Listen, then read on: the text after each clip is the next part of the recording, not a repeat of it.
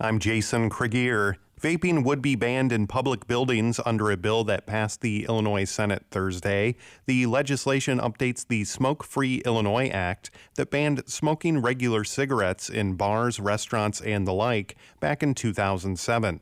State Senator Steve McClure of Springfield says there's widespread support to add vaping. Places that are Republican states, places that are Democrat states, when the voters have the chance to choose to opt out of having to smell vapes and have it get blown in your face in bars, etc., they tend to choose to do so. Supporters say e-cigs contain toxins that are dangerous.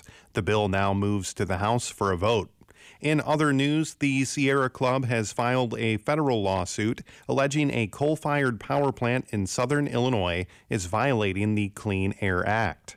Indy Cara reports. The suit alleges the Prairie State Energy Campus has been operating for years without a specific permit issued by the IEPA. That permit is required of major polluters under the Clean Air Act.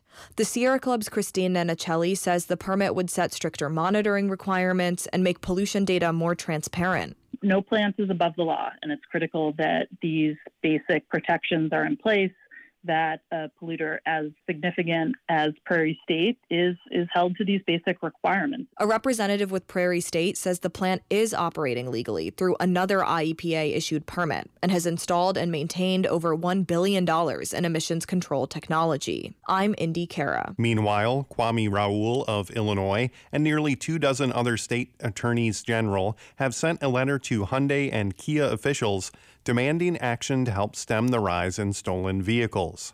The letter says the companies failed to equip their vehicles with anti-theft immobilizers. Police across the country have reported numerous Hyundai and Kia thefts. According to the letter, there were more than 7,000 taken in Chicago last year. The crimes have been fueled by a social media trend that shows how to steal the vehicles.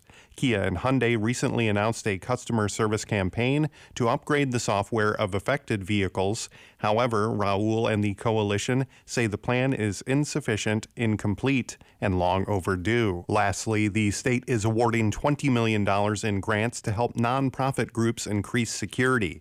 116 organizations around the state will receive funding to beef up safety measures in their buildings. I'm Jason Krieger. And I'm Leah Lerner. All 3 correctional officers involved in the beating death of an inmate at the Western Illinois Correctional Center have now been sentenced.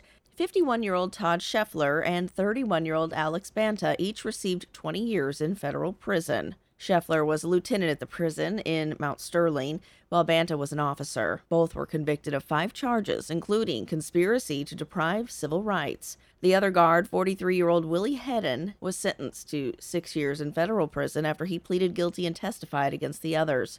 The 3 were sentenced in the death of 65-year-old Larry Irvin. Prosecutors say the guards forced Irvin from his cell in May of 2018. He was restrained and handcuffed when the guards assaulted him. Irvin suffered multiple broken ribs and severe internal injuries.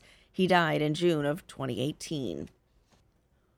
SIU is offering many camps and programs filled with fun this summer for all ages, abilities, and interests. The camps are led by professionals who are experts in their fields, with assistance from Saluki students in some cases. The summer camp scheduled for children includes a golf camp, Lego camps, arts and crafts camps, music camps, athletic camps, career camps, and much more. New camps and additional camp information are being added continuously. For any information on events, call 618-536-7751 or visit SIU's website. You're listening to Morning Edition on WSIU. Good morning.